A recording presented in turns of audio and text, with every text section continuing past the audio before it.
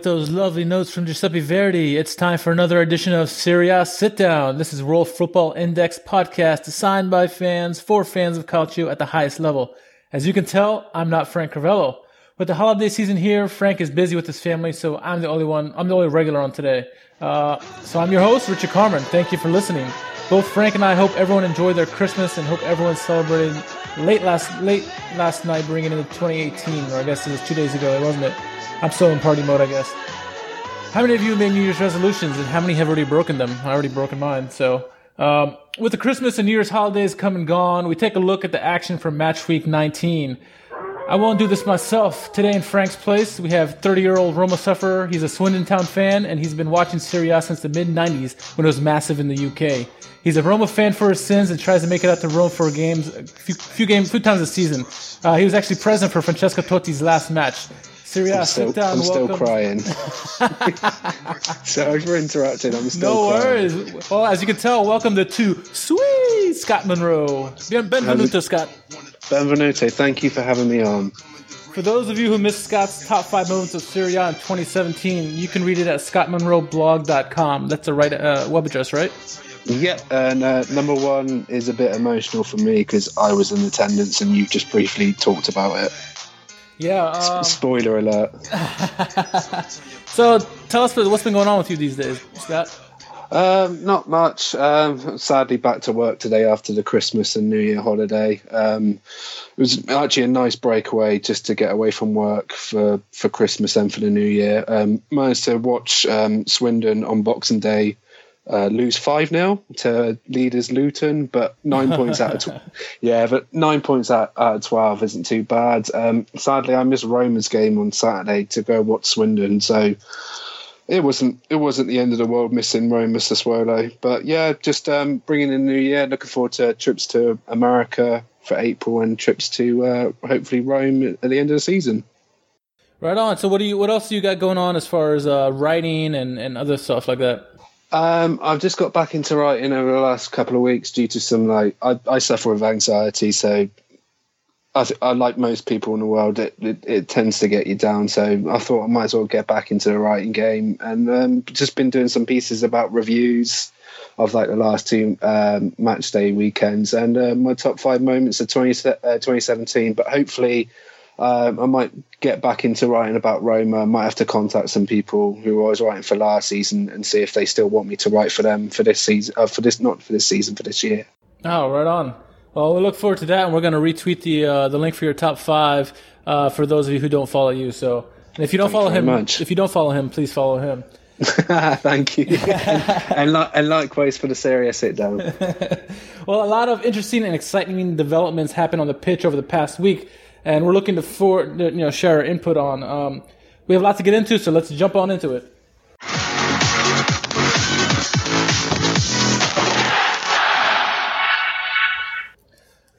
All right. So the first match we're going to get into, as we're talking to a Roma fan, we're going to talk about Roma Sassuolo. Roma came into the match having played 3 games in a 7-day span where they won 1-0 against Cagliari, but then they lost 2-1 to Torino in the Coppa Italia. And then they lost a big match 1-0 to Juventus at Juventus. Still, Roma were in 4th place coming to the match week. On the other side, Sassuolo came in finally having found the footing to a tune of a 3-game win streak, with the likes of beating Crotone at Sampdoria and then winning at the San Siro at Inter, or home, I guess to say home against Inter. Not Milan, no. Not Milan. Not yet. Not yet. It's coming. Well, Roma would get on their board first with a lovely play that involved Diego Perotti, Patrick Schick, and Dzeko before finding the pass to Lorenzo Pellegrini for the goal. His second goal of the season, which was scored in the 31st minute. Edin Dzeko was involved a lot early on in the game. A lot of people may do, in the beginning of the season, they were saying, when they lost Salah, that he would have struggles trying to score goals, but he seems to, under Eusebio Di Francesco, he's found a scoring touch still. He still has it. He's also playing playmaker and playing a good target man, I guess. Talk about what Edin Dzeko has brought this season that you did not expect with the loss of Salah. He's been a bit hit and miss. At the start of the season, he was banging them in, and then I think, when was his last?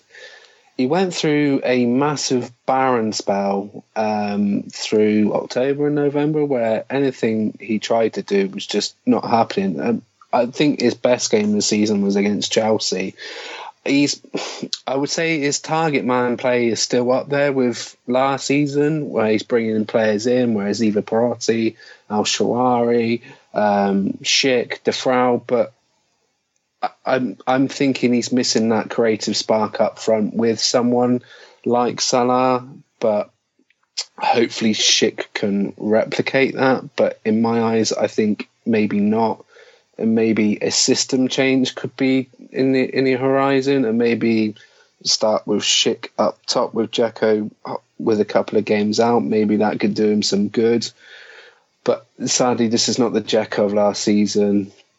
He's been very hit and miss, and he's definitely missing something up top. The snap ain't there. You see where if he's missing a chance, he's snatching at something, his shoulders drop, and I think the confidence has gone a little bit. I don't know if you agree with me, Rich, but it's something is missing. Yeah, and it's odd because, I mean, last season he looked so confident in his goals. I mean, he was getting the service in. You know, Nainggolan was having a fantastic season. Salah also was feeding him. Almost every goal was from Salah, it seemed like. So his confidence is there. Now he doesn't have his running mate. And yeah, Roma are playing much better this season in terms of overall. But yeah, it seems like he can't. He's not playing consistently, at least scoring wise. No, it seems like he's gone back to when he first joined Roma, where right. He was trying to overthink things, and like last season he would just think instinctively, and it's like he's trying to overcomplicate himself, and it's not working. Maybe a time away will do him some good. Yeah, we got a break coming up soon. Sometimes with these strikers, you know, when they go on a little bit of a scoring slump, they squeeze a little too tight. They think about it way too much, and they're not acting naturally, and that's the problem. I mean, like you said, last season he was acting naturally, is all instinct. Now he's thinking about it too much, you know. Yeah, if you overcomplicate it, you think it too much, the brain is going to be frazzled, and you're just going to be nowhere. So Roma were enjoying the 1-0 lead, but just before halftime, Simone Miseroli had a looping header attempt that just went over Alisson Becker's head, just above the crossbar. But, you know, it stayed out, and Roma would go into the half 1-0. What was your assessment of the first half performance against Sassuolo? Sassuolo's been a hot team lately, so. Yeah, sadly I didn't get to watch the game. I've only watched the highlights. It seemed like it's been Roma through and through for the last 4 or 5 games. They seem to be lacking something creativity-wise in the midfield and up front. A lot of wasteful play, a bit static at the back, and relying on Alisson quite a lot to save them, like in the Juventus game, and it's probably for the same for the second half as well. There's something needs to be done system wise. It looks like the 4-3-3 with the 2 box-to-box wide midfielders is not working. It's stunting Nainggolan, who like Dzeko was on fire last season, and it's not working this season. And the highlight of what I saw was Daniele De Rossi kicking the ball out after about 7 seconds from kickoff. That reminds me of 1990s Premier League football and lower league football, which I've watched growing up. Right. Get the ball and just hoof it. Wouldn't expect to see that in Serie A. No, man. Hey, when you're good at something, I guess you got to go with it. It's like a kicker in NFL. What are you doing? You're just punting it straight out of play. He's like, I don't want it. You take it. No, you take it. It's hot potato. Yeah, exactly.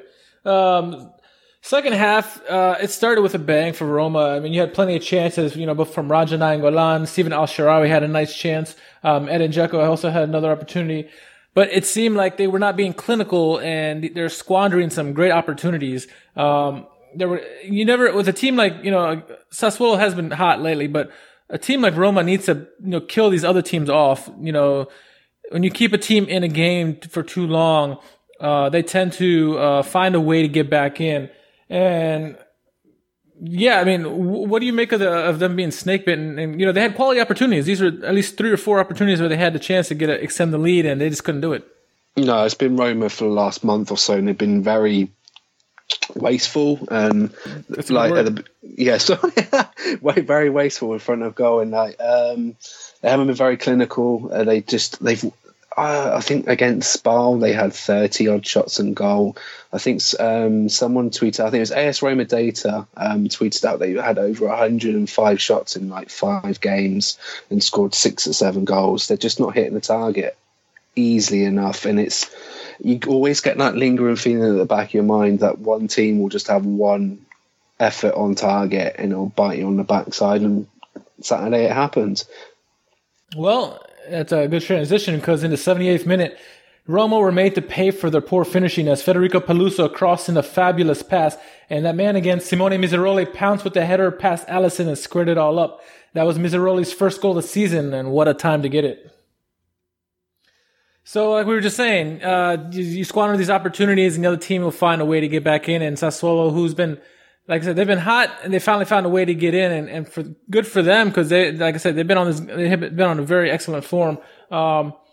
What'd you make of that play? Because Peluso, I think that pass from Peluso was what made the whole play. It was such a beautiful cross. Yeah, and I think we're probably talking about another cross later on. It reminded me of a certain cross in the Fiorentina-Milan game, which led up to the Fiorentina goal. Yeah, it was perfect. I thought it was a bit bad marking from Roma, leaving Matri and Miseroli sort of away from each other. Like Juan Jesus tried to get in between both of them and got a little stuck, and it just left Alisson a little bit flat-footed. But those are the type of the balls in that you want your attackers and your box-to-box midfielders to run into and create opportunities to score. Well, the game would end 1-1, and Roma squander a chance to catch Internazionale in third place. But on the flip side, Sassuolo continue to march up the table to 14th. Now they're just 4 points out of the 10th spot. That team looked like they were out and done, getting ready, maybe possibly relegated.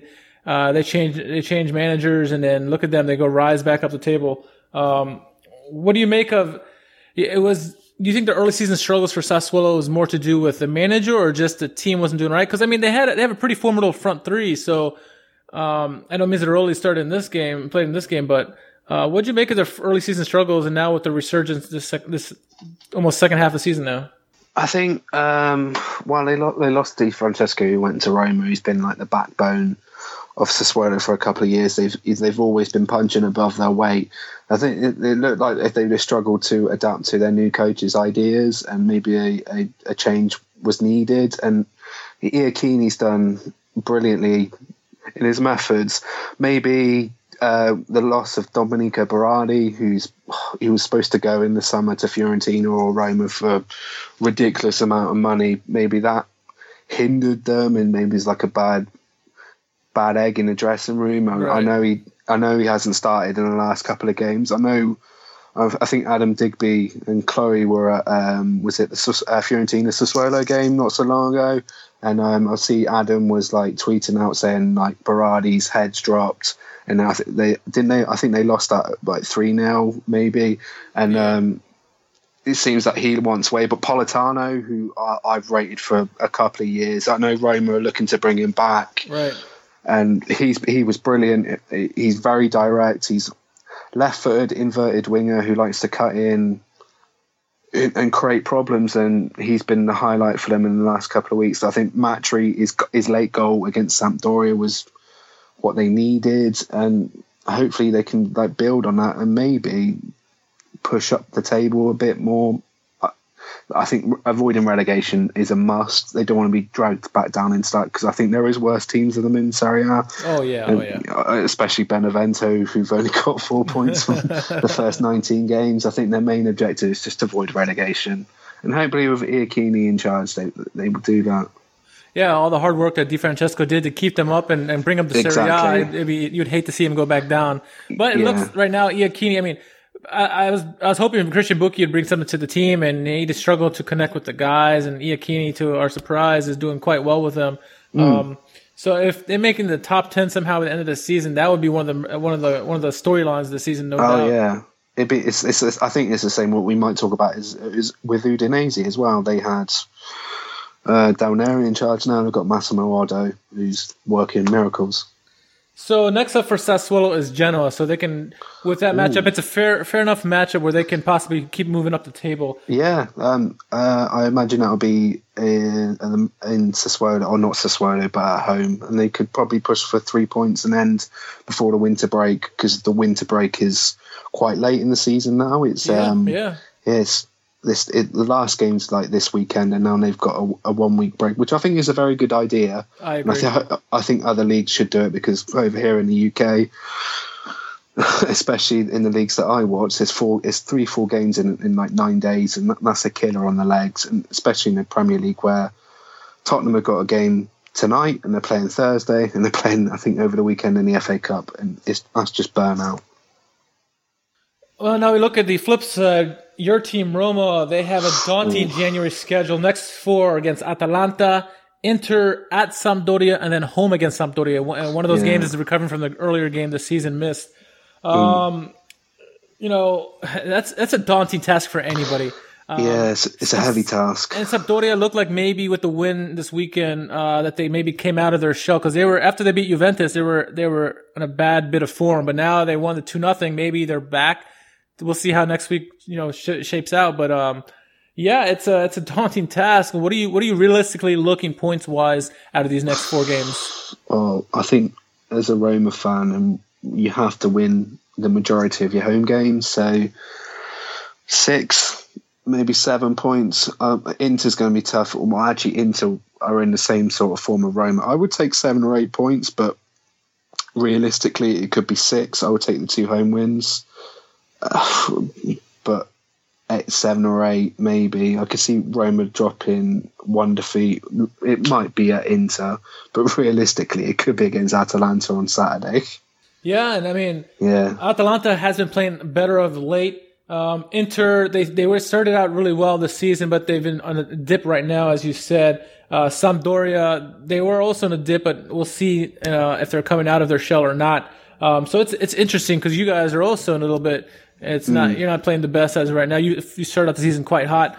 So it's going to be very interesting. Each one of those battles is going to be tough to call. They're all going to be matchups of the weeks, really, Oh, yeah.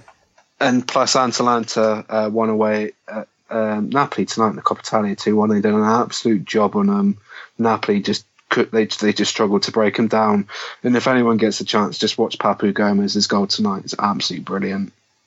Yeah, I mean, Atalanta, they're taking these cup games really seriously. They're Europa League, they won their group right out. They're going to be dangerous in Europa League. Coppa Italia, it looks like they're a reckon. If you beat Napoli, you're obviously going to be a reckon to beat. They're looking to go deep in one of the cup competitions, while maintaining a good league run. Yeah, in that league run, they started out slow, but now they're marching up the table and they're in the top 10 now. So look out for them. So, I want to ask you, how do you assess your team currently after the first half of the season is pretty much done? How do you assess your team? Is this in like an A to F grading? Yeah, that's fine. Well, as Roma lost the majority, I wouldn't say majority, they lost a good spine of their team. Like Chesney went to Juventus and is doing well. Rudiger and Salah are lighting up the Premier League. I didn't expect Salah to light up, but he's just been different class. I would probably say either a B plus or an A minus. They just need to work on being more clinical in front of goal and try to strengthen the squad in the right areas in January. Maybe a right-sided attacking player, hopefully Politano, or maybe, I don't know if they will go in for Mahrez, and maybe a defensive midfielder, because I don't think Gonalons has worked out, and De Rossi's starting to look not at his best, or not starting. He hasn't been at his best for a while. I know it's hard for you to say that. yeah, I do. It's like the last couple of years watching Totti, but De Rossi, I was at the Napoli game, and De Rossi I wouldn't say cost us, but his bad error and judgment in that game, especially in the Genoa game just a couple of weeks ago, has cost Roma points, and he looks like he's on the way. A better defensive holding midfielder would be in the question. I know Roma have been linked with Milan Badelj from Fiorentina, and that would definitely be an upgrade, because he's been playing really well for Fiorentina recently, and hopefully if that comes to fruition, that would be a good acquisition for Roma. But I would say probably an A minus or a B plus. That's a fair assessment too, because you guys did lose a lot. But I'd even go to say it's even an A minus. I mean, before this dip of form, I would say they're right up there because they shocked everyone by winning their group in Champions League. Beating Chelsea and drawing Chelsea at their home. And they've got a spine. That's what Frank and I have been talking about. Like, Roma have a spine now, which they didn't have under Spalletti. It seems like they can win ugly and they can win those close games. And when they get the lead, they almost never give it up now, it seems like. And tactically wise, you wouldn't think it under Spalletti or under Di Francesco he'd be an upgrade from Spalletti, but it seems like in these big games he almost is. It just seems like Roma in every game, and as of late, even the Juventus game, they were in it. So it's just that miss at the end was a little bit costly, and I hope it doesn't go to Schick's head, because that could, I know he's young in his career and it could sort of dent his confidence. But yeah, I agree with you guys. There's more stability, and especially in the back. Alisson's probably been one of the best goalkeepers in Europe this season. He was in our Squadra Finora for top goalkeeper. Yeah. And it was in my choice. I tweeted out my best 11 of the season so far. Yeah, and he's been absolutely magnificent. So, you were just saying about Patrick Schick, he could be an option in the right wing. What's going on with his progress? Because, last season he was one of the best players in Serie A, it seems like, at least with youngsters. And then we thought going to Roma, he would, hit flourish and whatnot, but he just can't seem to get in that starting 11. Yes, he did play this past weekend, but, is it because of an injury, or is it his inability to adapt to Di Francesco's system? What's going on with there? I think it's the latter. He's not a right winger. He's more like a languid number 10 who could become the second striker. He reminds me a lot of Dennis Bergkamp, where you need to build a system around him. So, excuse me, it looks like he hasn't adapted to Di Francesco's 4-3-3 system.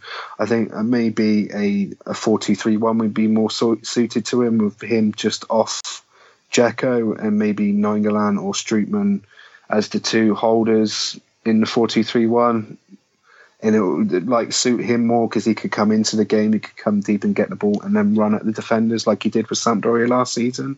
But he just looks lost out on the right wing. And it's funny you mentioned Dennis Bergkamp, because he did have that Dennis Bergkamp goal last season where he flipped against Crotone. Yeah, against Crotone. Yeah, it was a beautiful goal. Yeah, that was one of my favourite goals of the season last season. As was mine.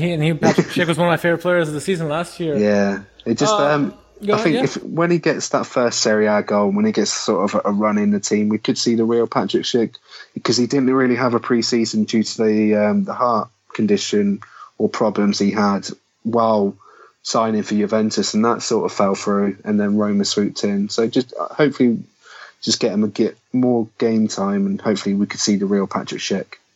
So what is your prediction for the second half of the season with Roma, as far as, because they're still in Champions League, they don't have to worry about Coppa Italia, but they're still in Serie A, of course, in the title race as for now.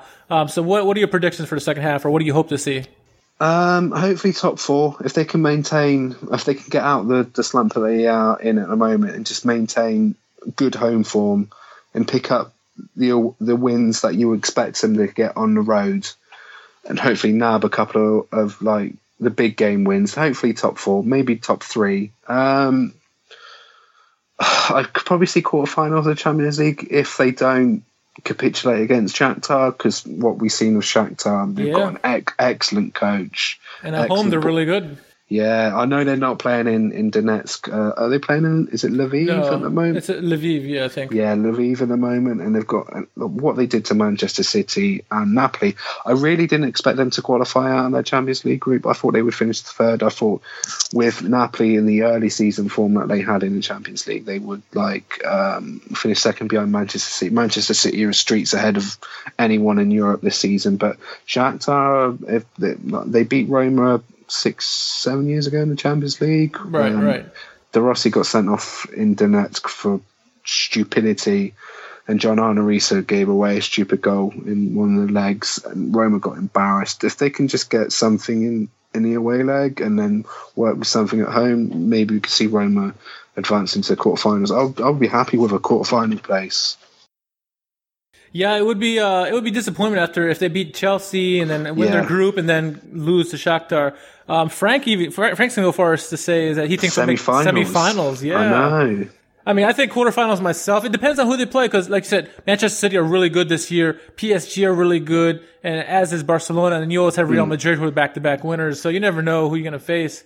If you can avoid most of the big dogs for as late as possible, then it'll increase your chances. You never know. I mean, maybe they'll take that win against Chelsea and use it to their advantage, and take care of Shakhtar right away, and then whoever they face in the next round is hopefully they're tactically astute and they can get by.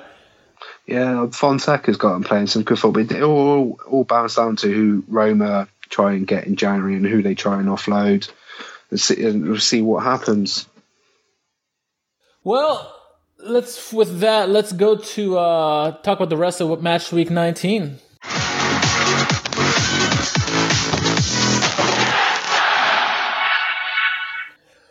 All right, we had a bunch of games we got to get to. We just mentioned Napoli losing to Atalanta and Coppa Italia, but before that, they face off against Crotone. Crotone, who's actually had a decent form as of late. They actually dominated Chievo the week before, which is, you would never think Crotone dominate anybody, but yeah, they beat Chievo. But if you haven't heard, Marek Hamšík finally broke Diego Maradona's Napoli goal record. Well, Hamšík added to that with his 117th goal in the 17th minute as Napoli remained top of the table. Scott, what is your thought on Hamšík and his record-breaking,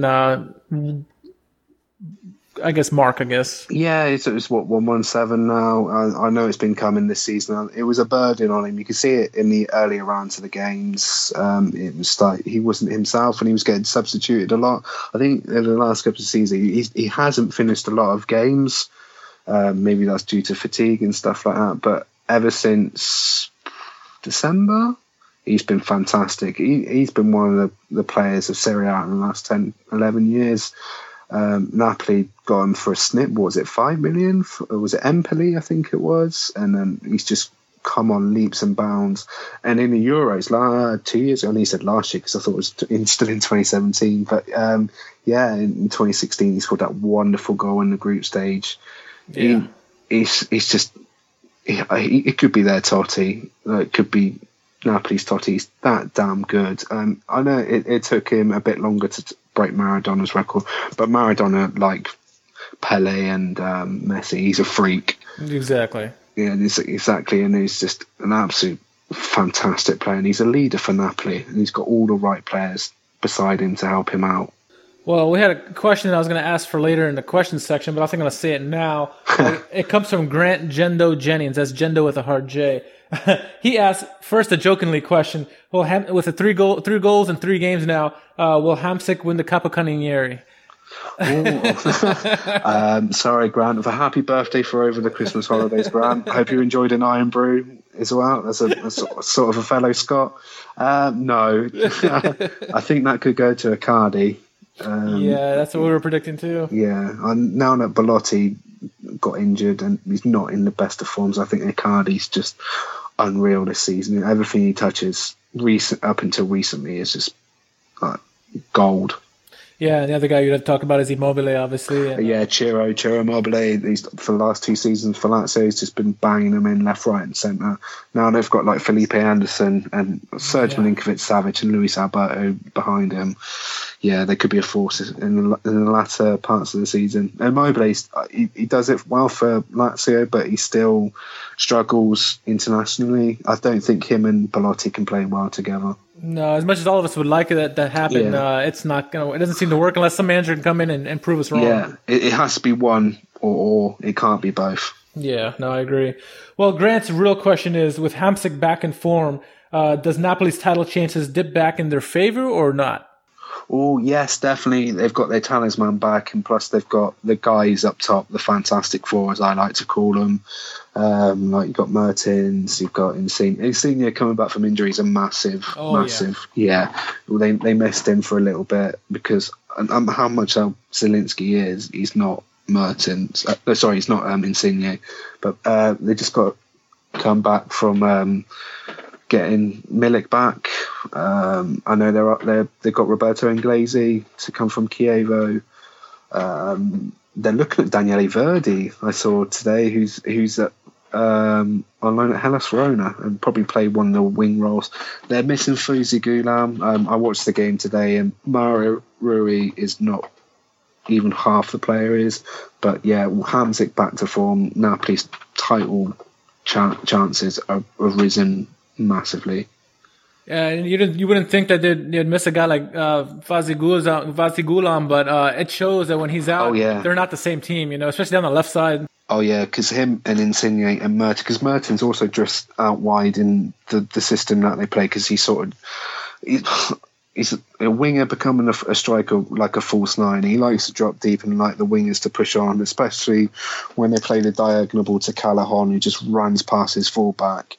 But yeah, him, Insigne, Mertens have got this like telepathic understanding down that left, and they all like work well together. With Mario Rui there, it just seems like it's not working. Yeah, and it's funny with Hamsik. I thought that this goal was kind of not only deterring him and making him think too much and affecting his play, but it was affecting Napoli as well. And then couple that with Insigne being out, like you said, it definitely took a toll on them. But I think when he got that tie-in goal, you can see all the relief finally came out, because he was thinking about it way too much. And in the last 3 games, 3-4 games, he's been back to his normal self. I agree with you. He's an icon of the club, no doubt. He talked about how he turned down offers when he was younger to go elsewhere. Yes, Juventus. It was at AC Milan, maybe somewhere to abroad, maybe in the Premiership. But yeah, he just wants to play for Napoli because they gave him his chance. Yeah, and that's amazing to hear. It's a great story with him. I can't say more about Marek Hamsik. He's such a fantastic player, and you're glad to see he finally broke the record. Now he's going back to his normal self. It almost seemed like he would never score. I jokingly said in a couple pods, will he score again this season?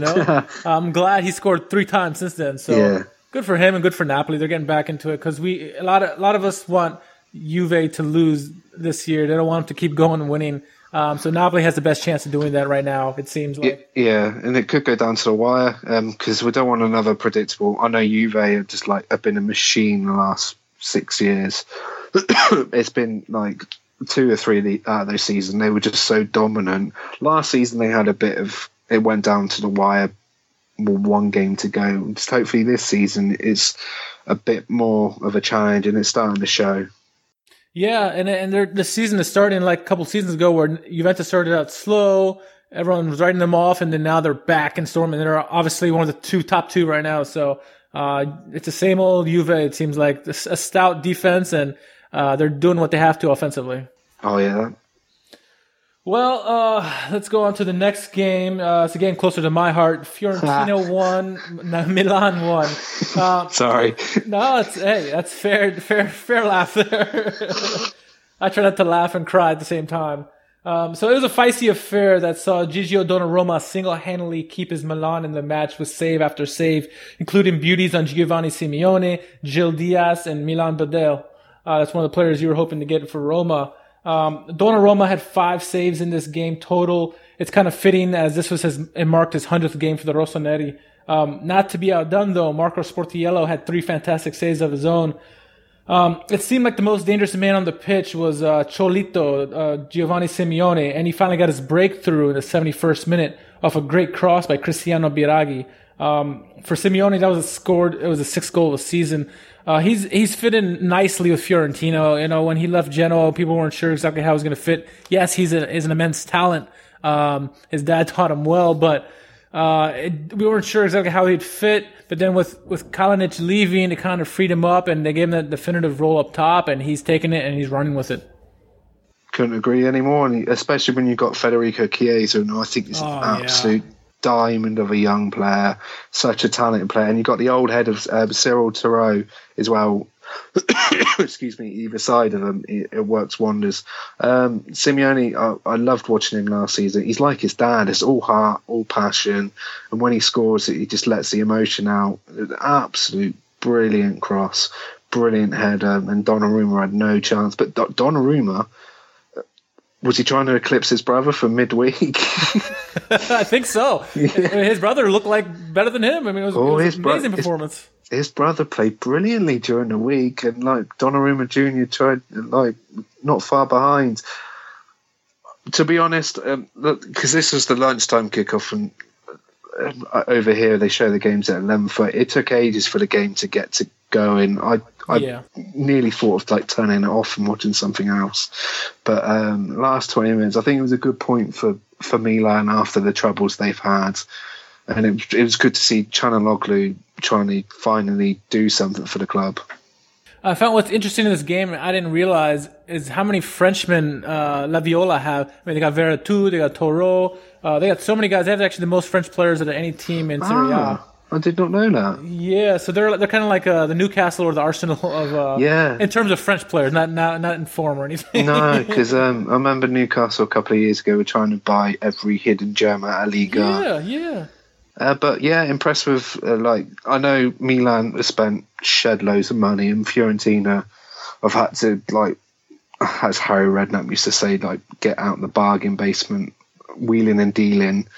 And they've brought in some very good players like Veretout, who struggled at Aston Villa, went on loan last season and come back.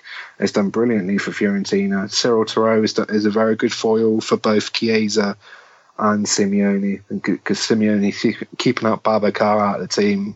Yeah, that's hard to do. Yeah, Babacar is a good player, but he had his chance in the Coppa Italia game last week, which they lost, and he didn't look very good. I like Milan Badal. I know we were talking about him earlier. He's holding that midfield together with Veretout. Gil Diaz, he looks very excited. He loves a nutmeg. I remember watching a couple of games early in the season. He likes a nutmeg. It depends who if they can keep Chiesa, because Napoli reportedly offer 40 million for him. I think you might have to double that. It's so good.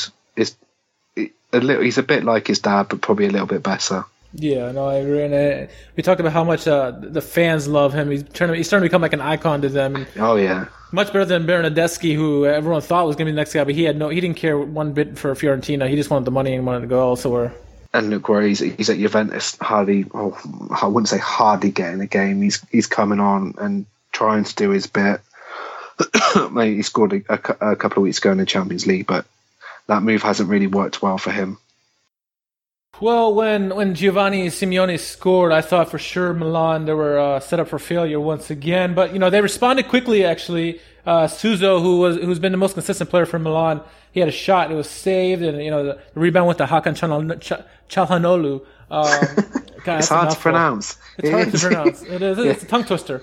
So that was the second goal of the season. A lot of people have been writing this guy off, Çalhanoğlu, and saying he needs to go. I know some Turkish teams are looking at him. I actually think he's one of the best players on the team outside of Suso. But I mean, do you see the same thing as me? He's talented. He just doesn't get the opportunity. What I say about him is it's kind of like with Klaas-Jan Huntelaar when he was with Milan and Real Madrid. He never got his fair shake. He's in there for a couple minutes, and you're like, okay, you didn't do anything. Well, you're not going to do anything with 10 minutes of gameplay. You need to play him longer. No. He needs a run of games. Does so much to a player and gives him so much confidence. And he's probably one of the best back checkers. I call him back checkers. That's what we call him hockey. He comes back for the ball and steals it from the opponent so well. He tackles beautifully. I mean, he's almost like a defender the way he steals the ball.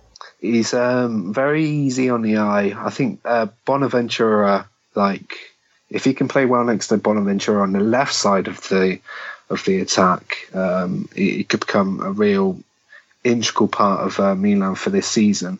I think they need to drop Kalinic, they need to drop Kessie, because both of them are not pulling their weight. I don't know if you agree. Yeah, Kessie's been better than Biglia for sure, but Kalinic needs to go. He needs to go in the junior transfer. I'm saying. Yeah, I would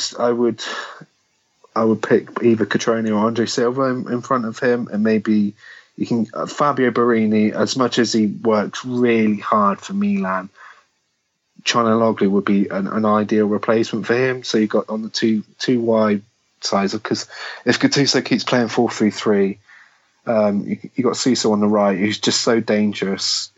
He's Iron Robin-esque. You know what he's going to do, exactly. but some defenders still don't know when he's going to do it. He's going to cut in from the right and then try and cross it in, or try and go for the shot which catches the keeper out. And you can have Çalhanoğlu on the left, who works hard. And he's a free kick specialist. Some of the goals that I've seen him score in Germany have been fantastic. Fantastic, yeah. And he just needs a run of games. No, I agree. I couldn't agree more. And it seems like Milan, the way they play with Cutrone or Andre Silva or both, they play so much different than when Kalinic is up there. They're different players, but they play better with those type players in there. And we saw Cutrone scored the game-winning goal in the Derby della Madonnina and Coppa Italia, which is going to be oodles for his confidence there. So maybe, hopefully Gattuso starts switching it up now, and it kind of helped that I think Kalinic had an injury, so that's why he missed the game. Oh, yeah, he had a nasty looking... his ankle, yeah. Yeah, that looked horrible. It looks like he either rolled it or got absolutely crunched on it. Yeah, it was Skriniar, I believe, who did it. Part of me wished that it was out for the season injury, but it's not. I mean, not to wish any harm on the guy, but it's not like the Jason Punch and Kevin De Bruyne challenge from the weekend, which was quite. You could get arrested if you'd done that on the streets.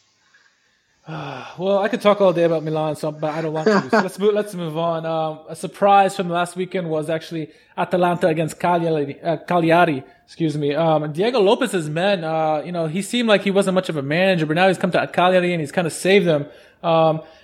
His team got the early lead off of Leonardo Pavoletti, scoring the 6th minute off a corner kick, which is his 5th goal of the season, and it was actually 3rd goal at Bergamo in his career. So, Cagliari are up 1-0. It's a shock scoreline right there, and things would just get worse. Atalanta keeper Pierluigi Golini made a huge mistake in the 23rd minute, which led to a turnover and another goal for Cagliari, this time by Simone Padoin, his first of the season. What was going on with Atalanta? Gave up two goals within a quarter hour or 25 minutes. You think Atalanta would do that kind of type of play, and it's Cagliari coming out and with a shock and on task. Yeah, I think when I saw the scoreline I forget my words out. Sorry, when I saw the scoreline, like when I was at the game, I was in shock because this could have been like one of the home bankers of the week. You would put Atalanta if you would put a bet on. I don't know if. I think maybe quite a lot of our listeners like a little cheeky flutter here and then. I used to. Maybe I think La Liga Gav might want a cheeky flutter here or then. But yeah, you would put Atalanta to win because they're so. I wouldn't say dominant, but they're a very, very good side at home. And like Cagliari just caught them on the hop. I was shocked that Simone Padoin scored because he never scores. This is a man who's got more league titles than Francesco Totti has ever got. He has more league titles than he has goals. Yeah, he's got was it 3 league titles? Something like that, yeah. Yeah, it was poor defending for both goals, and I've seen the highlights. Atalanta huffed and puffed, and you just could not break them down.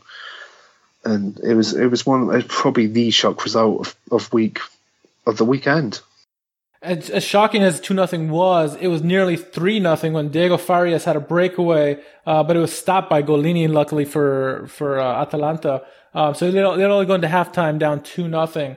Atalanta, though, they could not do anything against Cagliari. Cagliari looked like a competent team, looked like they were a top 10 team, and the way they kept shutting them down, Atalanta couldn't do anything until Papu Gomez scored in his 4th goal of the season, 2 minutes in the stoppage time, the second half. But it was too little, too late as Cagliari shocked Atalanta. Scott, is this game more of missed opportunities for Atalanta or just Cagliari dominance and caught them off the flat foot?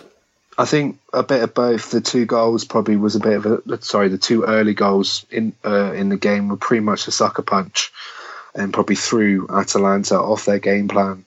And then it was just all from there. A little bit amazed it took 70 plus minutes for them to get the first goal, the only goal for Atalanta. And as you said, it was a little bit too late. If it came a little bit earlier, you could have probably had a bit of more of a game on it. It was definitely a bit of a shock result. Now, the shot heard around Serie A happened in the next game. Everyone outside of Verona was ecstatic about this result. It was Benevento against Chievo. The week before, we scolded Chievo for getting dominated and losing to Crotone. How did they follow it up against Benevento? Well, they allowed 18 shots, including this. Che la ripropone al centro, la palla passa per Coda, che trova il gol del vantaggio, è il primo gol in questo campionato. ma non c'è più tempo. Finisce qui, arriva la prima vittoria in Serie A per il Benevento, che conquista i primi 3 punti della propria storia. Goal by Massimo Coda, his first goal, and Benevento led by Roberto De Zerbi, get their first 3 points of the season, winning 1-0. What a win for Benevento when it seemed that they were waiting to get their second point when they played Milan the next time. They go and get 3 points against Chievo and putting up 18 shots. I mean, they didn't dominate, but they did pretty close. I mean, what a job that De Zerbi has his team going. He got 4 points, way more than the last manager had. So, I mean, Benevento, they're trying to make it interesting. They're going to be last place, but they're starting to get some results here, and they're playing a lot better under De Zerbi. To be honest, this season they haven't been thrashed by anyone. Apart, Roma put 4 past them, and Lazio put 5 past them, but they haven't really disappointed. They've only lost by the odd 1 goal in the last 5 minutes. In the last 5 minutes, usually. Yeah, they lost to Spal the other week, which was pretty disappointing because they were 1-0 up as well, and they nearly scored a cracking second goal from about 40 yards out. But you could see the relief on the players at the final whistle and on the coaching staff and in the fans that it meant so much to them just to get that win on the board and hopefully kick on. But I think it could be a little bit too much for them because they've got to make up 11 points. Yeah, it's going to be hard. I know Crotone did it last season, and that was just a miracle how they stayed up. But Benevento, this could be a little bit too far, but it was nice to see them to get their first win in the season, and it was 4 points. Let's hope they can get more than 10 or 15. Yeah, I mean, last year we were joking out that Crotone would never get 10 points, and then they went on a fantastic run at the end of the season. I mean, 10 points is going to be hard again for Benevento, so we'll see. Hopefully they at least get that. Yeah, well, Crotone finished on 34 points. They got 20 points in their last 9 games. They were on a Juventus-like tear at the end of the season, which is, I think they even beat Juventus, or they drew them or something. It was something crazy. They got beat. I know they drew in Milan. Everyone draws Milan. Everyone draws Milan or beats them. Either side, it doesn't matter. It's either Inter or Milan. Yeah, that's true. Well, the only player who really played well for Chievo was Stefano Sorrentino, who was forced to make 8 brilliant saves. It looks like Rolando Maran may be looking for a job soon as Chievo's slide continue. Getting dominated by Crotone and losing to Benevento. He can't be around for much longer, can he? Well, they got Udinese on Friday night in the first game of week 20. 20? That's the Dutch side. 20, sorry. Just of you bringing back Sorrentino's name just gave me a bit of nightmares from the other week where he just pulled off save after save after save against Roma. It's not looking good, but I know the coach that he is. He's very good steadying the ship, and I don't see them getting relegated or getting dragged into that quagmire because, as I said earlier, I think there is worse teams than Chievo. Friday's game is probably going to be a much bigger test. Yeah, we'll see what they're made of because the suddenly resurgent Udinese. Speaking of Udinese, they played Bologna. So the suddenly resurgent Udinese, who've been dubbed as the New World Order by me, They got off on the wrong foot as Danilo scored an own goal off a Simone Verdi shot in the 27th minute. As hot as they've been, that's not the way you want to start a game, is down 1-0, especially to an own goal. But they persisted. That lead wouldn't last long. And 10 minutes later, a cross by Ali Adnan found as diving Sylvan Widmer, whose header tied the game, his second on the campaign. Udinese weren't done. They've been scoring a lot in this since they had Massimo Odo. And they were obviously feeling a little hungry as an order for Lasagna came in, Kevin Lasagna that is. And he served up on the 48th minute, and the visitors would hold on to get all 3 points. That's 7 goals for Lasagna now in the season. He's having a little bit of a career himself, resurgence too with Udinese. It's not just the rest of the team. He added a bit of cheese on top with that goal. I'll see myself out. That was a bad joke. No, he's he's pretty much one of the star players. I know they got Maxi Lopez as a backup striker. They've got a very, very strong midfield. The two Czech guys in the centre midfield of is it Barak and Jakub, yes. And Jakub Jankto, who I think Watford fans were tweeting Valon Barami today saying, can we put a bid in for him? No, Barami replied, no, he's one of ours. We need him for the rest of the season. And both of them have been turning eyes. And you've got Rodrigo de Paul, who plays also in midfield, and they're looking very, very good and looking quite strong. And Otto's got him playing the type of football he wanted Pescara to play last season, but that didn't work. And you could see Otto on a touchline when they got absolutely gubbed. I think it was by Lazio. You could see tears down his eyes. He's got a second chance, and he's proven a lot of people wrong. When they won in the Coppa Italia not so long ago, they scored 8. 8-3 against Perugia. Yeah, against Perugia. Maxi Lopez scored 4. I know. I haven't seen this Udinese. They haven't been on British TV. I'm looking forward to Friday's game against Chievo. I know it's a 5 o'clock kickoff. I'll be rushing home to watch it. I'm really looking forward to see what they can do. I'm really looking forward to seeing the Czech duo and Kevin Lasagna, because what he did with Carpi a couple of years ago, I remember him scoring in the San Siro, and I think he scored in the San Siro not so long the other week. He did. Yeah, against Inter. Oh, and he's proven a good striker. I think they could be pushing for Europe. They could be they're not the Sampdoria. They could be the Atalanta of last season. Yeah. In my hot takes in the mid-season review, I said I thought Udinese could push for the Europa League spot also. What do you reckon the last one? Because I think the top 5 could be as sort of they are now, with maybe a couple changes in between. Lazio is 5th, Roma's 4th. Maybe they could be pushing for Champions League spot. Do you think they could get the last one, the 6th place spot? It's possible because it's so close, and none of these teams in the middle that are in the Europa League spot are playing consistently, other than Lazio. Atalanta are only now getting hot. Sampdoria, they're possibly coming out of their slump. But Fiorentina's there, Milan, I don't think they're going to be in contention to that. No, you got Torino there as well, who were a bit unlucky at the weekend, but they've been a bit up and down as well. Yeah, helter-skelter there. So they have a chance. If they have to keep playing the way they're playing now, I think is the only way. I mean, they dip any dip in form really is not. They're going to be out of it. But because the teams are all good that are in the top 10, so you have to bring it every week. But they're showing signs that there's hope there. So we'll see how that comes about. They also got to make sure they don't lose any of those big players in January, because I think maybe a couple big clubs could be after the two Czech boys.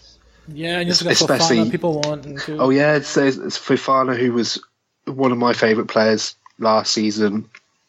He's he's the tall, languid, box-to-box midfielder. I would say he reminds me a bit of Paul Pogba when Pogba was at Juventus. Just not only because of the black and white jersey, right? Yes, yeah, and the style of play that he brings. Yeah, he's an excellent player. Yeah, he is. And Rodrigo de Paul has a lot of potential too. He could become really fantastic. Valencia splashed out a lot of cash on him. I think it was 15 million a couple of years ago. Sadly, it didn't work out.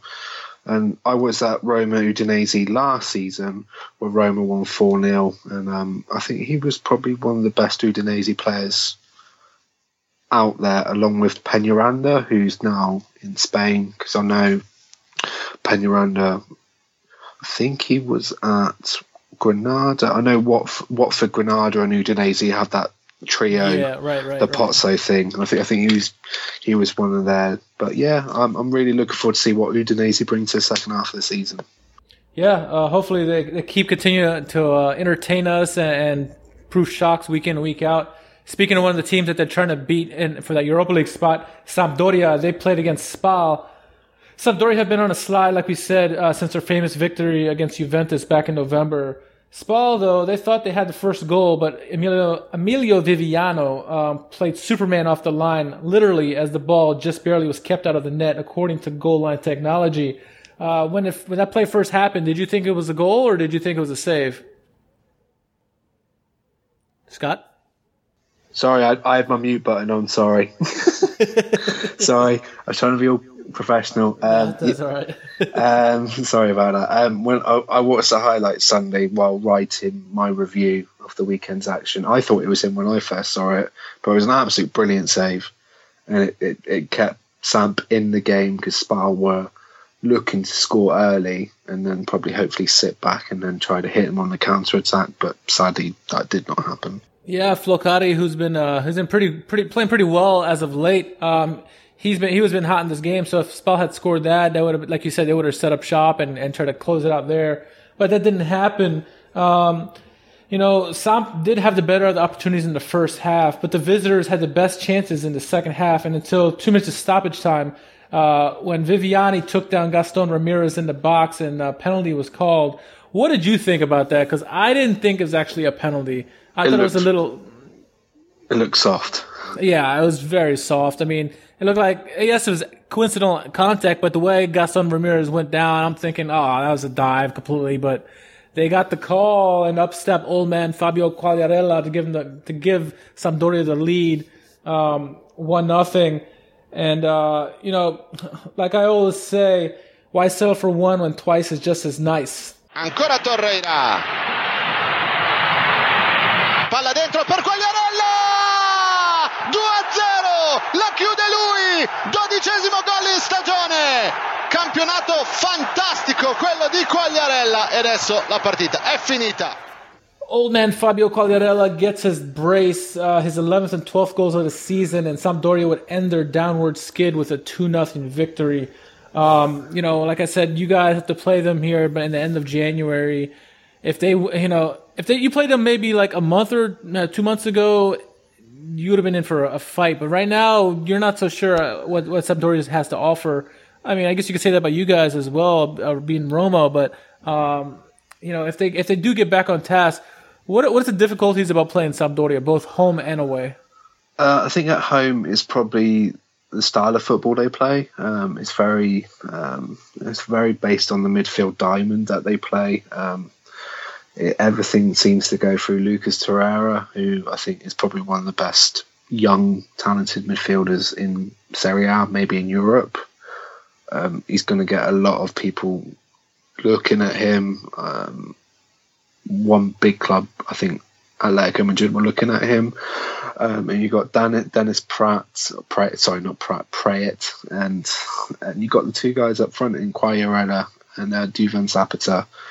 Zapata looks to cause problems for your defenders. He's your typical South American target man who looks to bully your defenders and looks to knock it down for Quagliarella and the oncoming midfielders.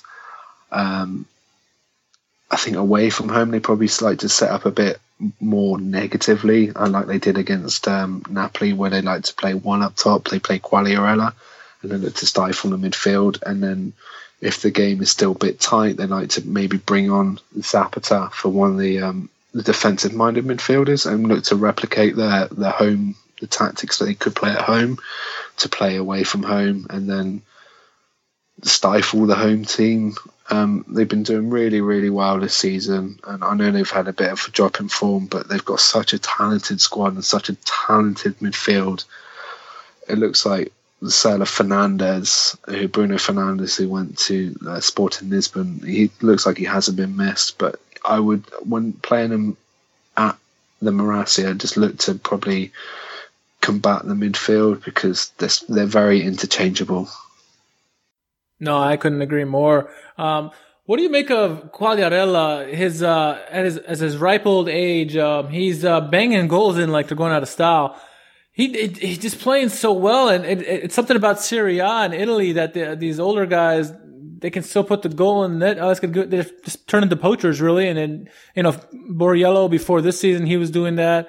Matri is kind of trying to do it now, but Quagliarella seems to be the standard. He's Mr. Consistency there, constantly getting goals.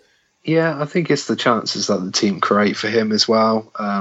Yeah, he's not doing it by himself, obviously. Oh, no, of course not. Especially when you're playing with guys of the potential of the midfield that they've got with Dennis Praet, who like to create chances, Linetti, Torreira, Gaston Ramirez, Ricky Alvarez. You got that Polish kid too. Oh yeah, David. Is it Kaunacki? Kaunacki or something like that. I forget. I think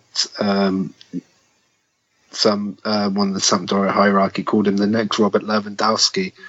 So that could be another scouting masterclass that they've pulled off. So you're gonna create the chances for your strikers to score, especially when you're playing with a massive target man with Zapata, who as I said earlier, looks to bully defenders, and he's done it consistently this season. Look what he did to Bonucci against Juventus, for Udinese last season, for what he did for Sampdoria this season. He absolutely destroyed him, and then you're gonna get your chances. And Quagliarella is a very smart striker. He's streetwise. He will score you goals. He's not going to be the top striker where he's going to get you 20 to 25. He will probably get you 10 to 15 goals. And those 15 goals a season is going to be very crucial for your team. Yeah, and he's already up to 12, so he's well on his way to. If he gets 20 this year, would that be the shock of the season for you as far as goal scoring? Yes, just because of the age he is, and maybe that. None of the big three who scored a lot last season haven't scored as much as they have this season. That would be my main shock. But then seeing Quagliarella, who is not like fancied as the big boy strikers, like your Higuains, like your Hicardis, Dybala, Dzeko, etc., etc. Yeah, but seeing him score 15, 20 goals, it'd be a shock, but not a major shock. I wonder who is the oldest player in Serie A to have scored 20 goals in a season, if it's been done. Oh, good question. He's 35 now, I believe, so it'll be up there. I mean, Borriello came close several times with 15 several times, but... Would it be Luca Toni from a couple of years ago? Was he, 36, 37? Did he get 20? I know when he came back with Hellas, or when are you talking about? Yeah, when he was at Hellas in his first season. Did he get 23? Was it 23? Yeah, with joint top goal scorer with Mauro Icardi. Yeah, we're going to have to look that up to see the age there. It'll be interesting, if that happens. But Luca Toni, he's another player where you set him up and he's just so smart. He knows how to put the ball in the net. Especially he's that target man who is you're going to get knockdowns, and he's going to try and be skillful in the box. And he's a bit of a poacher target man as well. Right. Welcome to the XFL. God damn it. All right, so the next game we're going to get to is Torino-Genoa. Not much to say about this match other than Torino dominated with 17 shots, but Genoa were saved by their star keeper, Mattia Perin, who had 5 saves in the draw. Really, there's not much, like I said, there's not much to say in this game. Torino did play well, but they just could not find that finishing touch. They came close several times. Mattia Perin just stepped up, and he's the one bright spot for Genoa for years now. He's one of the best goalkeepers in Serie A, no doubt. I think he's probably one of the most underrated goalkeepers in Serie A. He's been very unlucky with the 2 cruciate injuries, which is blighted his the last couple of years. But he pulled off some fantastic saves. He kept Genoa in the game. I think Genoa only had 3 shots on goal, and one of them was the Goran Pandev effort, which was quite close to nicking a goal. But Torino just absolutely battered them and should have won, but Perin just kept him in the game. I know if I were starting a team, and I know players like Alisson Becker, Gigio Donnarumma, players like that, you wouldn't have a chance at getting. But I would try to go after Mattia Perin because he's that good and that underrated. I think I've heard rumours that maybe a couple of Italian clubs are looking at him. I know a couple of clubs were looking at him a couple of years ago. Wasn't Milan very strongly linked with him for a while? Yeah. But then he picked up that horrible first knee injury, and then he hasn't been looked at since. I know he's had a couple of misdemeanors with drink driving, so hopefully he sorted that out. And maybe a big-ish club can take a look at him either January or summer, because he's got all the talent there, and he's starting to show it off. He's still young enough, so yeah. So I mean, look at Buffon. You're so good until you're in the 40s as a goalkeeper, really. So oh god, yeah, he'd be still good in his 50s. Yeah, probably. Well, enough of that 0-0 game. Let's go on to another 0-0 game. It was Inter against Lazio. This game was obviously the highlight match of the weekend as number 3 Inter hosted number 5 Lazio. This game had everything, including shots, 11 for Inter, 10 for Lazio. You had saves, 4 for Inter, 3 for Lazio. You had corners, 10-8. Crosses, 29-19. Fouls, even if you like that, 13-9. You had 3 yellows, 2 for Inter, 1 for Lazio. And you even had a VAR decision. In the 61st minute, Ciro Immobile tried to shoot on net, and I believe it was Davide Santon who blocked it. I didn't initially see this when it happened in live play, but Skriniar. Yeah, okay. Skriniar. So yeah, then when you saw it in real time, did you think it was a penalty, handball?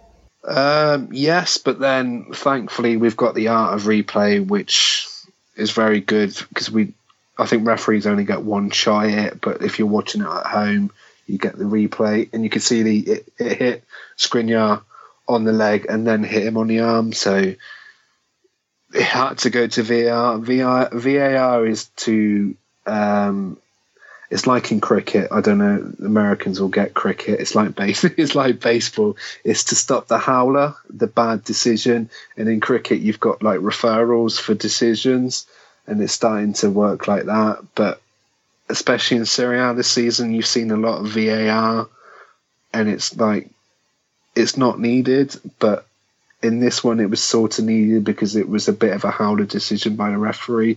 And as you see on the replay, it was like it hit his leg first and then hit him on the arm because it was quite hard to give it if it was like that. But if it hit him straight on the arm, you could see why it was given.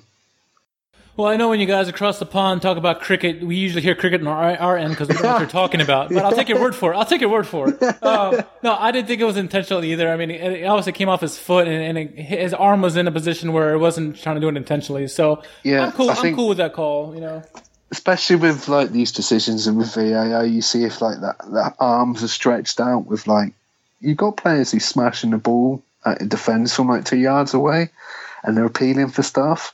You can't give it like that. But if the guy is sticking out his arm and is literally punching the ball going out for a header, you have to give it. It's got to be a line down the middle of like what is and what isn't. Exactly.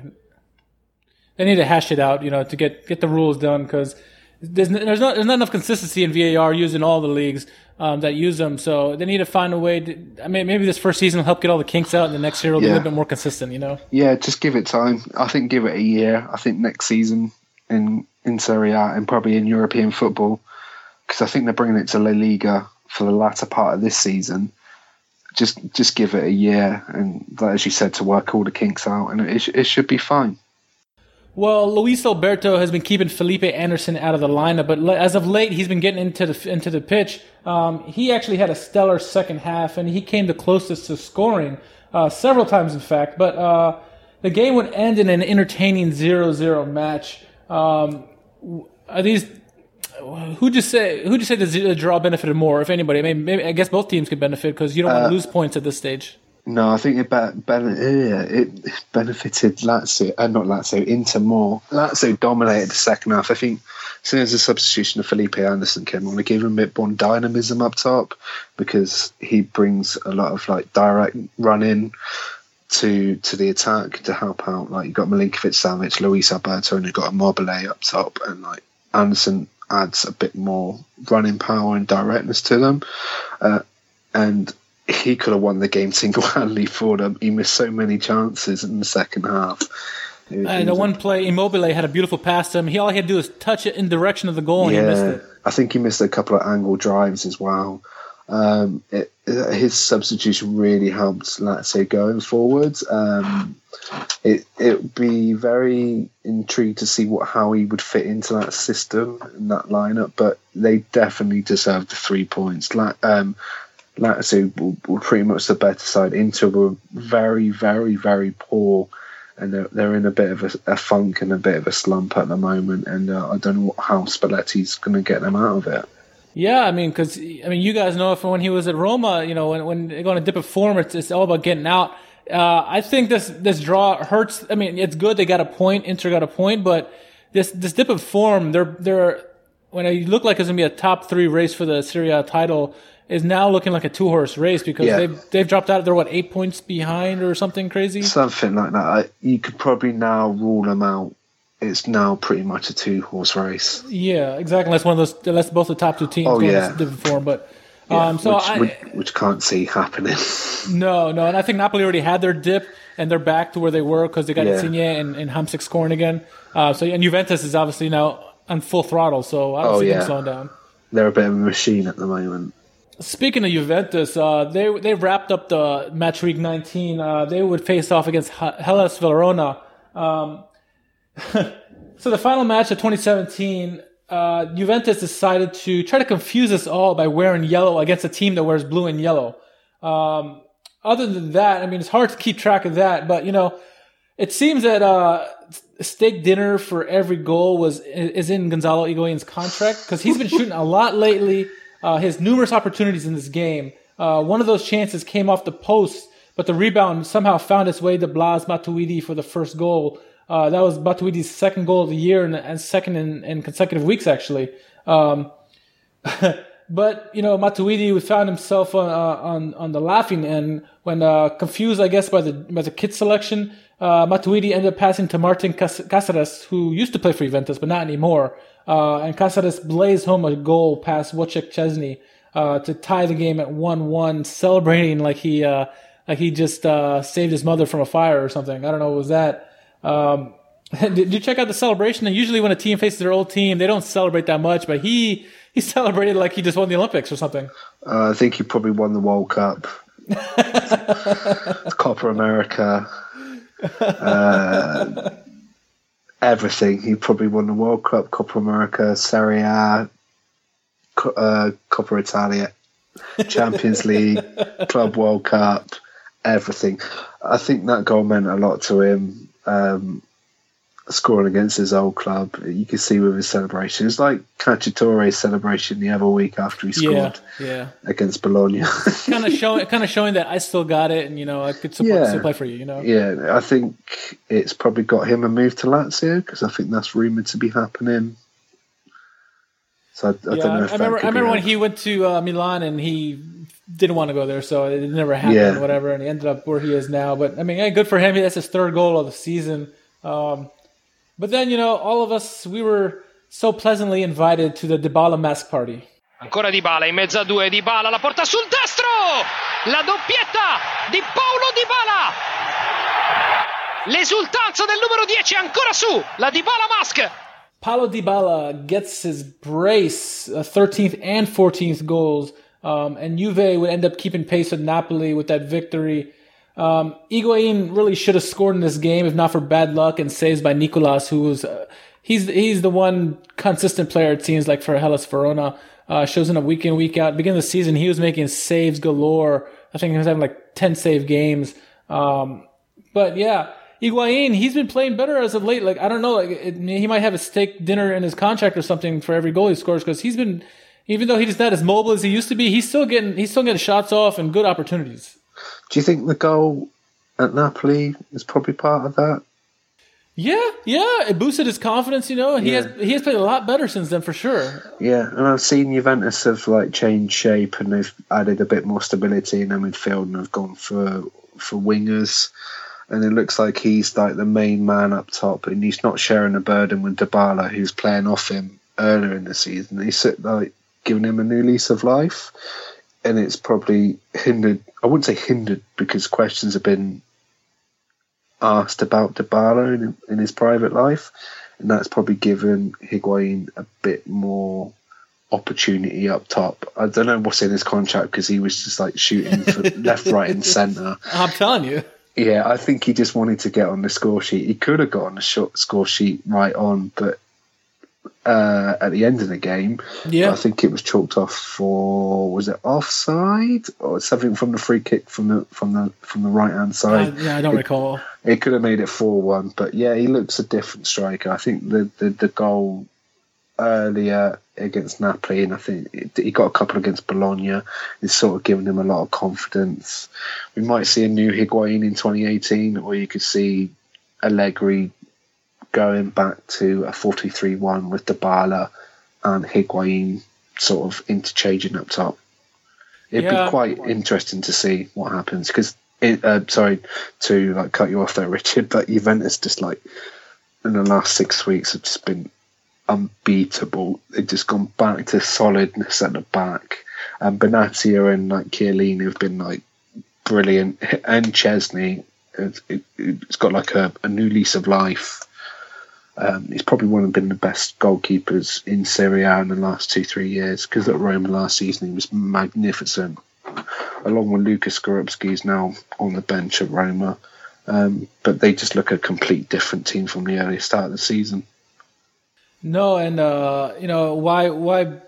If it ain't broke, don't fix it. So they're playing so well right now. I mean, I think 4-2-3-1 will probably serve them best with their defense, but I mean, they're winning right now, so why mess with it? Maybe in Champions League it changes it. Like, Carlo Ancelotti used to change the Serie A tactics to Champions League tactics. Yeah. So maybe he'll do that. Flood the midfield. Yeah, exactly. And Lord knows when they play the super talented teams that you need to flood the midfield, because we saw what happened in the finals last year. So. Oh yeah, and they've got Tottenham in the Champions League, and Tottenham are very easy on the eye, and they've got some very talented players, and some of their guys are on the bench and not too bad either. I was watching the Tottenham game this afternoon, and I'm like, man, that Harry Kane looks really good. I'm like, oh no, wait, that's Fernando Llorente. It's the very man crush like Fernando Llorente. His dreamy blue eyes, right? He's not a bad backup player. Because it's also Beware of the X, because he scored against Juventus when he was at Sevilla, and I think when the draw was made, I was listening to a couple of football podcasts, and they were saying that in Italy they were talking about Beware of the X. They don't like the X players coming back to haunt them. Cáceres today, this weekend did it. So. Yeah, and it could be Fernando Llorente in the Champions League. Hey, as a Milan fan, I know all too well about that. All their exes come and dominate them. So same with being a Roma fan, Mattia Destro on more than one occasion. Exactly. Well, so that wrapped up match week 19. Anything stood out for you in that match week? Benevento winning. It was good to see them win. Udinese keep going on stronger and stronger, and probably the top two winning. It was Juventus and Napoli. It's down to them two. I can't see anyone else catching them, I'm afraid. And also AC Milan dropping more points. Sorry. No, that's great. That's great. No, for me, my story of really December really is Marek Hamšík breaking the record and getting back to his old self. It's important for Napoli if they want to continue in the Scudetto pursuit, I should say. But yeah, for him getting back, I mean, all the stories you mentioned too were also there for me, but also Hamšík, getting the goal, and then now he's back to his normal self, and the team's playing back to the way they were playing before. So good on that. Tell us your thoughts on match week 19 at Serie A Sit Down on Twitter and on Instagram.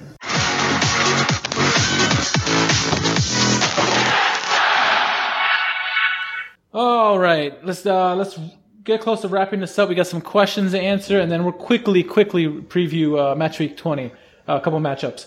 All right, so the first question comes from @BobLex, and he asks, where will Torreira go, if anywhere? Oh, good question.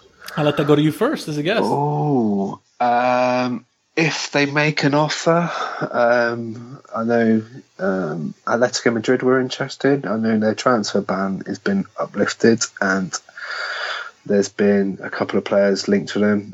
They will be getting Diego Costa and Vitolo. That's the big Spanish midfielder. Yeah. I don't know if anyone in Italy will go for him. I know he has a very, very low release clause. I don't know if that's been changed. I know you would think it has to change. I mean, he's got to be close to 100 million now. Yeah, he is that good. Him and Milinkovic-Savic, they're playing that well. I think I would put nothing minimum than like 95 million. No, yeah, that's a big. That's Pogba money. I don't think I could see any of the Italian clubs going after him, because I know Ferraro is going to be very, very wooden with all of them. I think it'll be out of Italy, and if Atletico meet the release clause, I could probably see him going there. And probably, I wouldn't surprise if a Premier League club goes after him. Maybe Manchester United, maybe... I could probably see him fit Liverpool if Emery Can doesn't accept their contract offer, and he could be going to Juventus. That's been rumoured a lot recently. So those could be my two picks, either Atletico or Liverpool. Or maybe Manchester United. Sorry, 3 picks. Anybody else? I would love it. I'd love him at Swindon, but I don't think we could afford him. Take out a loan. No. That would cost too much. I think... I hope he stays with Sampdoria, obviously. But... Yeah, obviously, of course. Hopefully, maybe for a year, maybe to the end of the season. Realistically, I would love him to stay at Sampdoria for a long time. But in modern football, you don't see that. You see players only playing for 2-3 years at one club. I honestly think his best fit would be over at Barcelona. Ah, really? Okay. Because the way he plays, and he fits their mold, it seems like. I think he'd be good for them. Would that be a replacement for Busquets, or would that be just adding to the midfield of like Rakitic? Adding to the joy that they have. Yeah. And the new style of football that they're playing this season, because that midfield is very interesting. All right, so next question comes from Michael Lisi, a friend of the show. He asked several questions, actually. Who gets relegated? Will Milan finish above 10th place? Who's the top 4? And I'll leave the last 2 questions for Frank to answer when he returns. So answer those. But first, who gets relegated? I think the 3 newcomers are going to be the one to go this time. So it's Benevento, Spal, and Hellas. Hellas.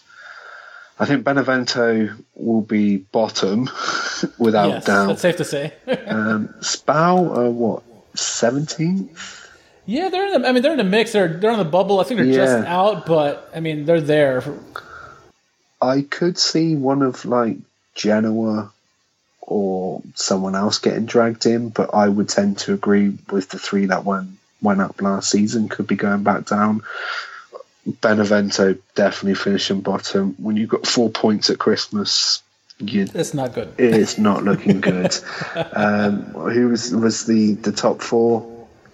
Yeah, top 4. I'm gonna go with obviously Napoli and Juve, but I'm gonna go Inter and Roma. I would probably say the same thing. I think Lazio will be. It will be very, very close. I think it could come down late in the season for the race for 4th, but it depends. When is the Derby della Capitale? The next one? I think it's March or April. I think it's either those 2. Yeah, imagine if it was the last game and that game decided the 4th place. Yeah, I remember a couple of seasons ago, it was the second to last game of the season, and it was to finish who was finished second. Roma won it late on, and then Lazio won at Napoli to finish 3rd. It's going to be close, but I think it's the top 4 as it is, with Lazio pushing very, very hard with that talented forward line that they've got. Inzaghi's got them playing some very, very good football, and plus they've got Europa League to look at, and the Coppa Italia as well. So they're on 3 fronts. Well, do I think Milan will finish above 10th place? I do not. I think the teams that are above them, I mean, I wish they would, but the teams ahead of them are too good. They're too far ahead of them right now. Lazio, Sampdoria, Fiorentina. You got also Atalanta to worry about. Udinese is now in the mix. Bologna, you're not sure what they're going to do, so I don't see it for them, unfortunately. What about you? No, it's been very hit and miss with Milan. I think with all the fanfare that's happened in the summer, and then all the cluster muck that's happened ever since, especially with the voluntary financial fair play that could be happening soon because Milan spent over their merit. It's going to be tough because it hasn't been good on the pitch, and it's not been looking good off the pitch, especially the type of players that they brought in. And I wouldn't spend 25 million on Lucas Biglia. I don't know if you would agree with me there, Richard, but I did originally, but now I'm looking like it's way too much. If you got too many big-ish players who are very inconsistent, i.e. Kalinic and Kessie.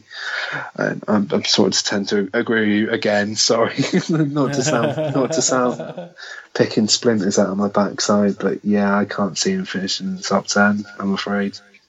All right, our next question comes from a Scott Monroe. I don't know if you've heard of him. Oh, I don't know who is that. Who is that person? So I'll answer the question. Your question to us was, what are our best 3 moments from Serie A? So my 3 are, I'm gonna say Benevento, and it's a 2-part part. It's when Brignoli scored against Milan, that the goalkeeper scoring a goal. That's just fantastic to see that, and the whole reaction there, and also them this past weekend, them winning their first game, finally getting their 3 points. So those 2 combined I consider as 1 as Benevento. My next one would be Sampdoria beating Juventus 3-2. Showing that they are giant killers, in fact, but they have gone on a slump since then. But up to that point, it was just fantastic to see. Everyone's curious to see how a team in form, how they go against Juventus, and they beat them. Really, it was 2 late goals. They dominated that game. Sampdoria did. So I like that. That was one of my favorite moments. And then lastly, a game that I had called that was going to win was Lazio beating Juventus at home at J Stadium. Immobile with his brace. That was a great moment to see. I thought they were due for a loss. Juventus are dominant at home, but if someone had to do it, the form that Lazio were in, I thought that was a perfect moment for them, and they squeaked it out 2-1. So those are my 3 moments. On that last moment, I literally, because I was at Roma Napoli on the same night, and I literally got into the stadium. I was waiting for my friend who I ran quickly into the ground to go to the toilet. And then I looked at my phone, and then I saw it was 2-1 Lazio. And I think some Roma fans were looking at their phone, and I could hear them going, in Italian. I'm not going to do the accent. But I could hear them going, it's 2-1 Lazio. And especially with the last minute missed penalty on VAR, it made it even more interesting. Yeah. I think that could be potentially one of the games this season so far. Yeah, was it Dybala who missed that? Yeah, it was saved by Strakosha. Yeah. That was perfect. That was just a perfect ending to that game, I thought. Oh, yeah, especially with all the Lazio players protesting about the penalty. And you always get those calls at the end of the games. They've done it against Milan. I know that. Yeah, they've done it against other teams, but I think their fans will say, other teams get those calls as well. Yeah, exactly. So. It's the chicken and the egg story. But yeah, it was good to see someone breaking Juventus' duck and just winning at the J Stadium. As a Roma fan, I haven't seen Roma win at the J Stadium. I've seen Roma hardly score against Juventus in Turin. And as I said, that potentially game of the season. Well, our last Twitter question comes from at Walth Forest Arts, which is also known as Bag Full of Toffees. They asked, here's a question you were talking about earlier. How has Massimo Odo turned Udinese around so fast? I think he's got the star players in that team like clicking. You got Kevin Lasagna, who started scoring goals. You've got Rodrigo De Paul, who's like the link-up guy to the team, and especially the 2 Czech guys in midfield who were just so talented, like Yankto and Barak, and especially the 2 guys out wide, and Silvan Vidma, who is a very, very, very good right back, and Ali Adnan, the left-sided fullback, who's the first Iraqian to be playing in Serie A, is a very compatible left back. I think he's got his ideas of playing football, and they're adapting to it very well, and they're scoring a lot of goals, and I think scoring 8 in the Coppa Italia while conceding 3. He's just getting the best out of his squad that Del Neri didn't. Del Neri's a bit of an older coach. He's probably stuck by his ways, and Massimo Odo is a bit more pragmatic and probably adapt to his style of football that he wants to play. And you can see it in his Pescara side last season, and they were getting walloped left, right, and centre. And then this season, you could see that his ideas are working. And when you go to the San Siro and you break in his winning run is very good, and especially with the type of players that they've got. I'm really looking forward to watching Udinese for the latter part of this season, and I'm really intrigued what they could be doing, because the good old days could be coming back to be when they were qualifying for the Champions League year after year, and then they were selling off their best players. Like, look at Alexis Sanchez now; he could be on his way to the Premier League winners if he decides to go. Asamoah is doing really well at Juventus. Mehdi Benash is back in Italy, performing really, really well. And you just look at Guidolin laid the foundations. They had a couple of years where they would be struggling and could be like contenders for relegation. And then Di Natale would just literally pull it out and just score goals left, right, and centre. He may be one of the oldest guys to score 20 goals in Serie A too. You reckon? Do you reckon it was him and Luca Toni? Yeah. Now that you mentioned it, I'm like, wait a minute. Di Natale scored 20 goals every season, it seemed like. Oh yeah. People who listen to this podcast and when this drops, can let us both know who's please. the oldest person in Serie A to score 20 league goals? That'd be perfect. I'll make sure I tweet out that question after the pod. Definitely. But yeah, I'm very, very intrigued to see what Odo brings to the second half of the season, because in the last 5 or 6 weeks, eyes have been turning on the style of play that they've been playing, and also who's going to come in for their players in January or in the summer. Yeah, no, and like you said, we saw when he was at Pescara, there was glimpses there. He's kind of like Sarri in a way that he plays. He manages unconventionally to what you would think Italians would manage. They're attacking. So the fact that with Pescara he tried to play the attacking game, and now with Udinese he gets to implement it because they have a competent defense. It shows that he's trying to make entertaining football, and he's succeeding right now, and it's great to see. I hope they do really well. Yeah, with Udinese, as you said, I think there's a bit more solidity at the back. With Pescara, it's probably a bit more of a gung-ho approach. Exactly. Like Zeman. Kamikaze. Yeah, like Zeman did at the end of the season, where he just plays 4-3-3. Literally high line, balls over the top, and you're done. I love Zeman. Old ZZ.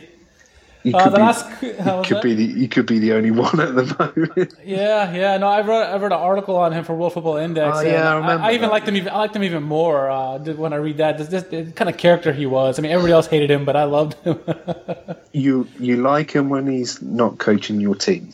Exactly. Yeah. You had him for a little bit, so you know all about him. Yeah, that season did not end very well.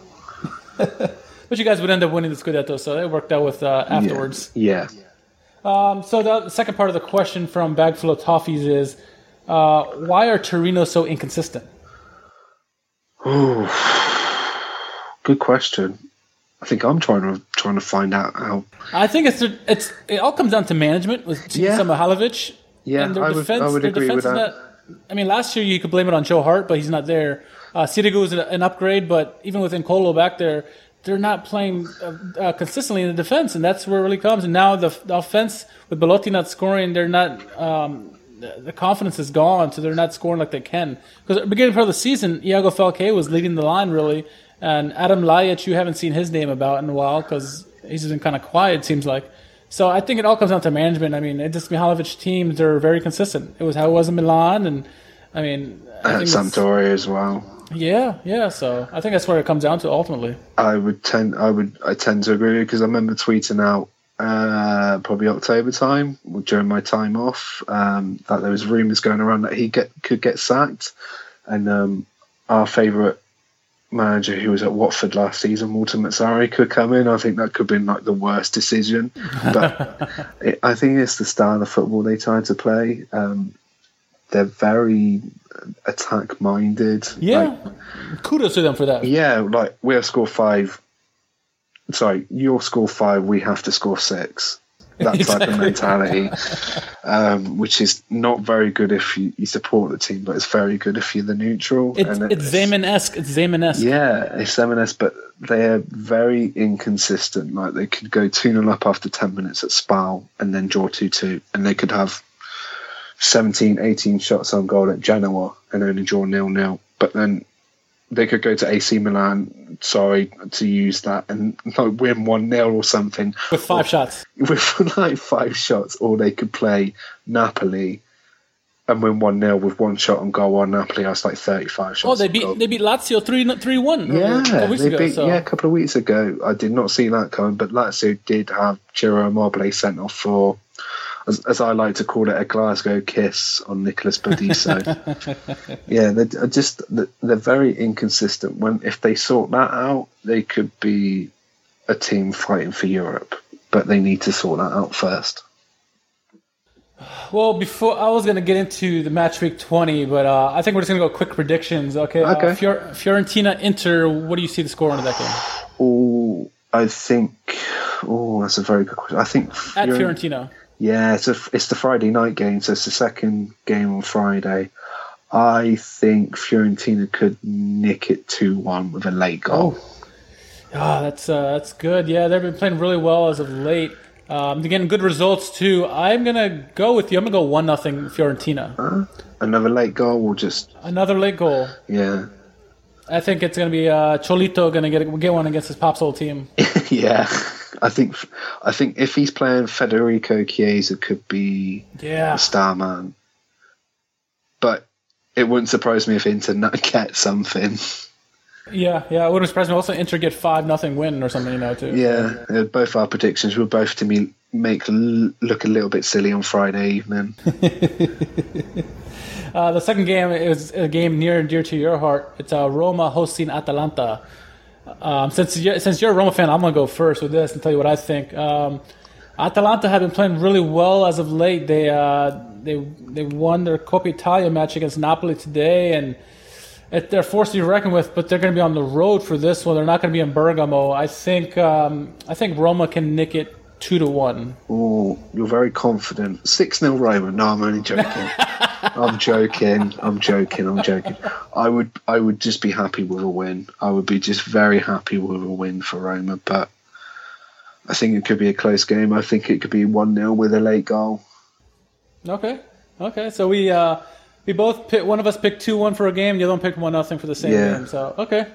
We'll see how our predictions go. And again, if you tell us who the oldest player to score 20 goals in a season in Serie A is, make sure you let both Scott and I know, because we're really curious. Yeah, it's either Luca Toni or Toto Di Natale. It could be neither. We just want to know.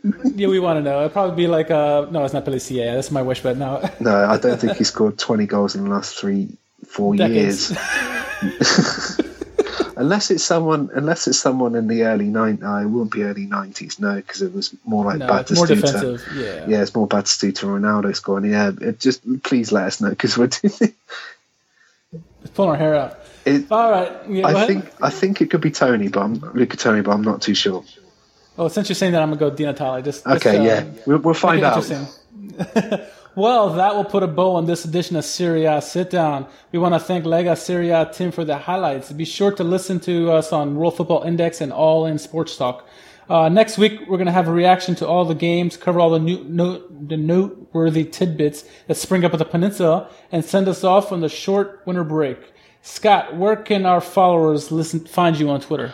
Or they could listen to me, They could listen to me on this podcast wherever I'm on. You can follow me on Twitter at Scott_Munroe. That's Scott with 1 T, and Munroe is MUNROE. I mainly talk about football, maybe slip in a bit of cricket and a bit of wrestling in by there. If you like your wrestling, I will be posting pictures because I'm off to WrestleMania this year in New Orleans.